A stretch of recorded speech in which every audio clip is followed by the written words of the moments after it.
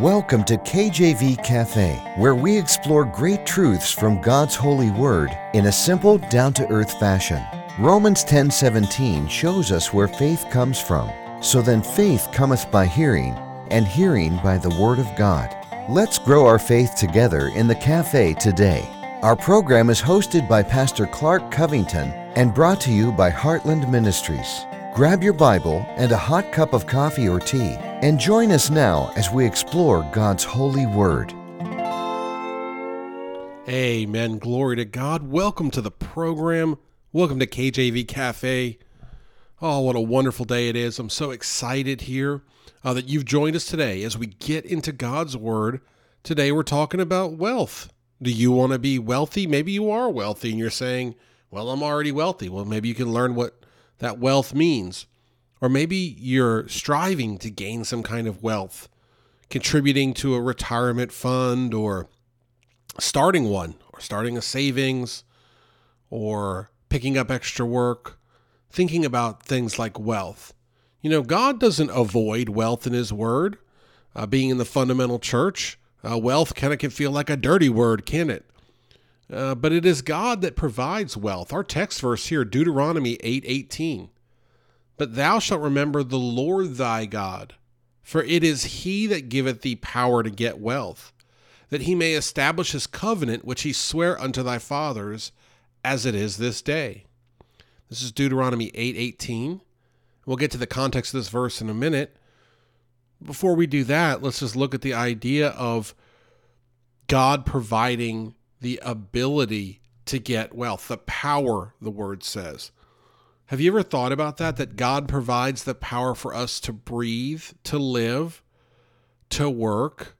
Have you ever thought about God gave you those talents that you use on the job site? God gave you those. And thus He gives you the power to get wealth. I mean, what is too hard for God? An all-knowing and all-powerful God. What's too hard? Is it too hard for Him to give you wealth? Certainly it's not.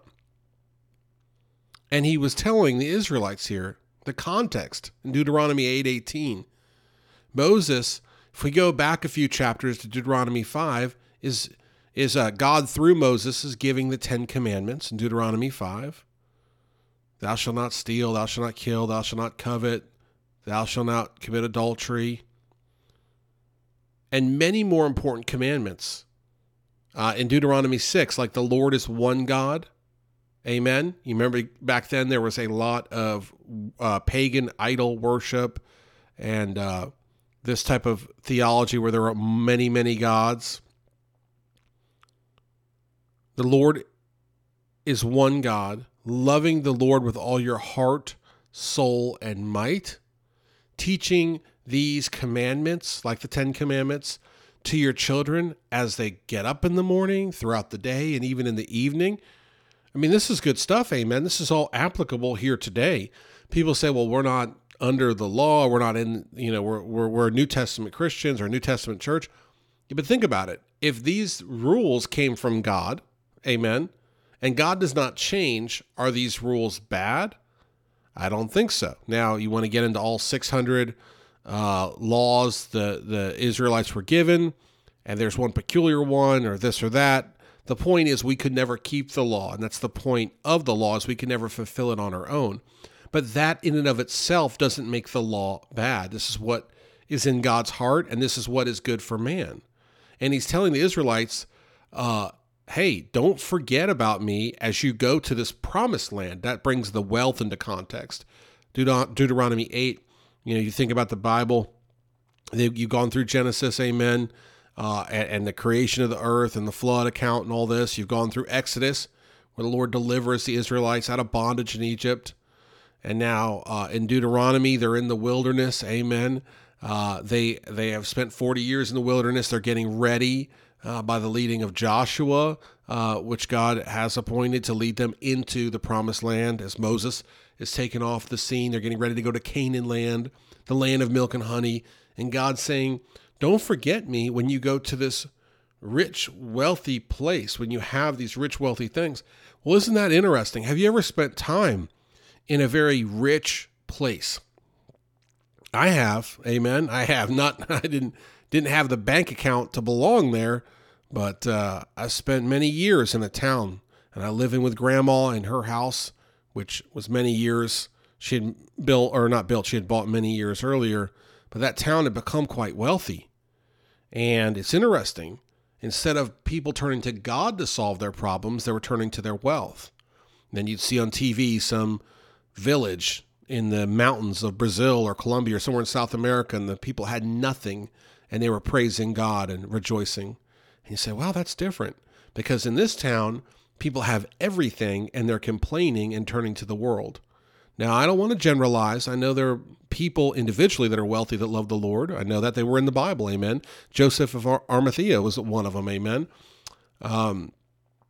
But that doesn't take away from the fact that it seems as if, hey, you get a lot of wealth, you're going to turn your back on God. And God's saying, don't do that. And by the way, when you turn your back on God, what happens? You don't fear him, right? Because if you feared him, you wouldn't do that. So God's saying, don't forget me, and you should fear me. This is saying that through Moses here.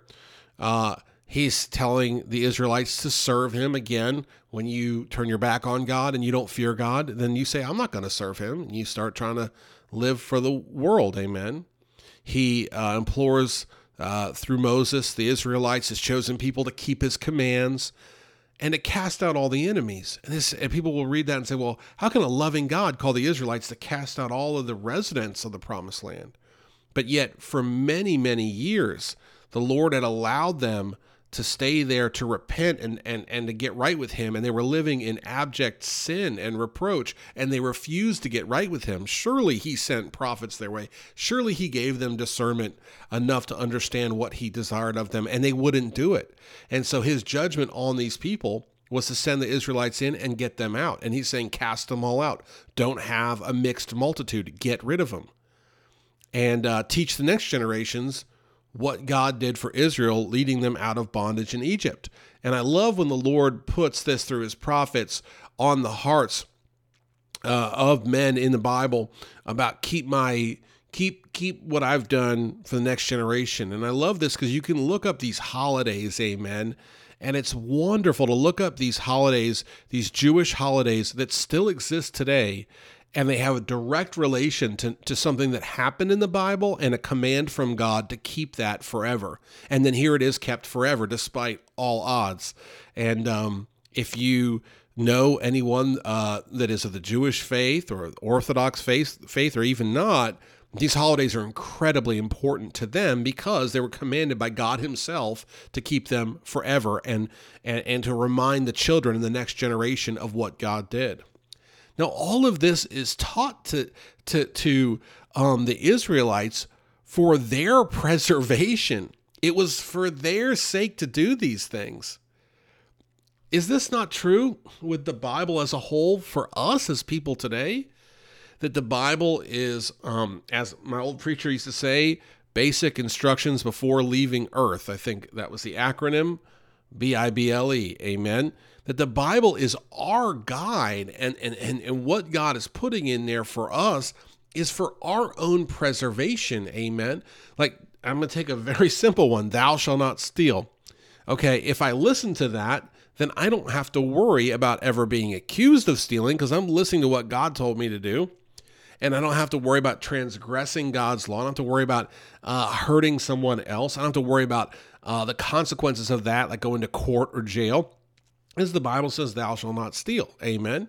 And you take that down all the way to the littlest thing. Amen. The littlest thing.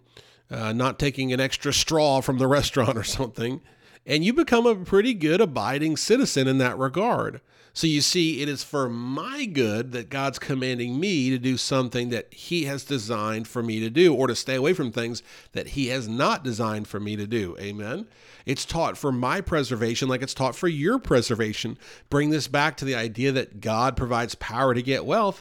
Well, he is giving throughout Deuteronomy, the Israelites, his chosen people, instructions on how they can essentially be wealthy, right? He's saying, okay, here is this list of things I want you to do. And of course, I'm paraphrasing, but you can start Deuteronomy 5 and go all the way up, chapter after chapter. He's giving these sage instructions, these wise instructions as a wise master builder, amen, as the wisest of all, okay, of the all-knowing. How do we not recognize God's great wisdom?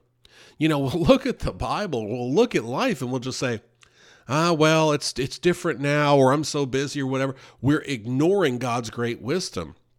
The Lord has a plan, and it is a good plan. It's a good plan for you. It's a good plan for me. It was a good plan for the Israelites, even though the minority is the only one that will follow them, right?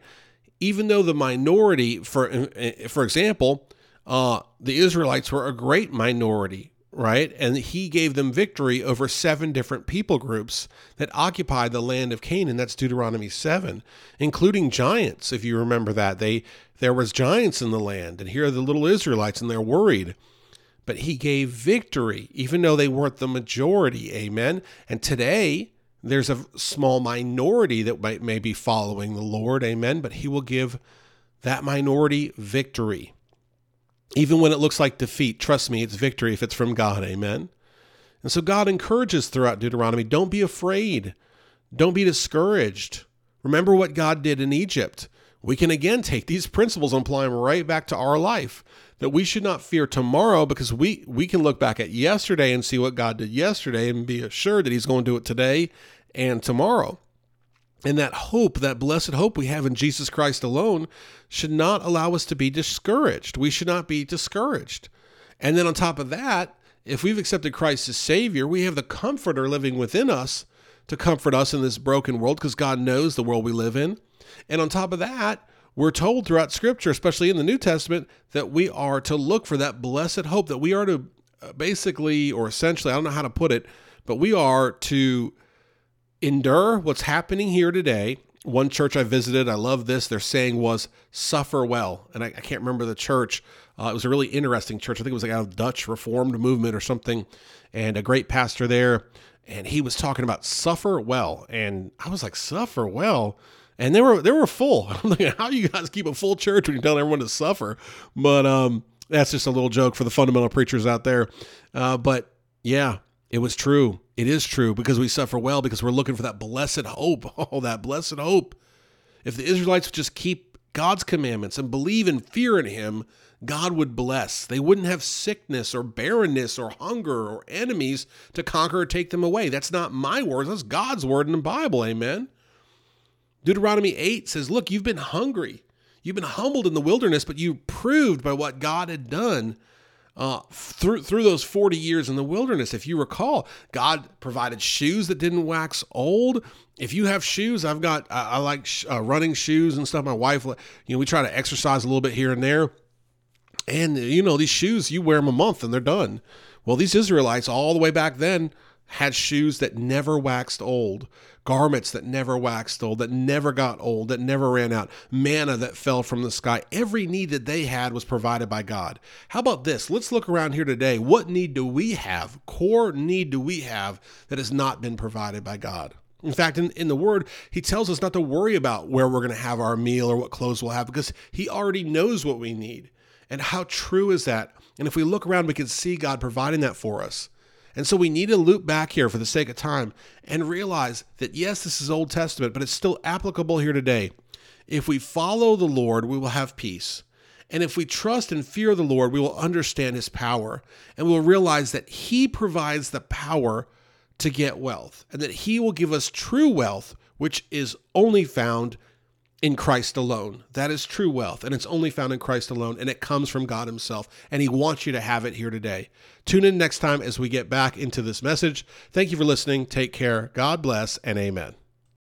Thanks for listening to this episode of KJV Cafe. Have a question for Pastor Clark? Email him directly at clark@enduringpromise.org or visit kjvcafe.com and click the envelope button on the homepage. Our program is hosted by Pastor Clark Covington and brought to you by Heartland Ministries. We'll close today with Psalm 119, verses 166 through 168. Lord, I have hoped for thy salvation and done thy commandments.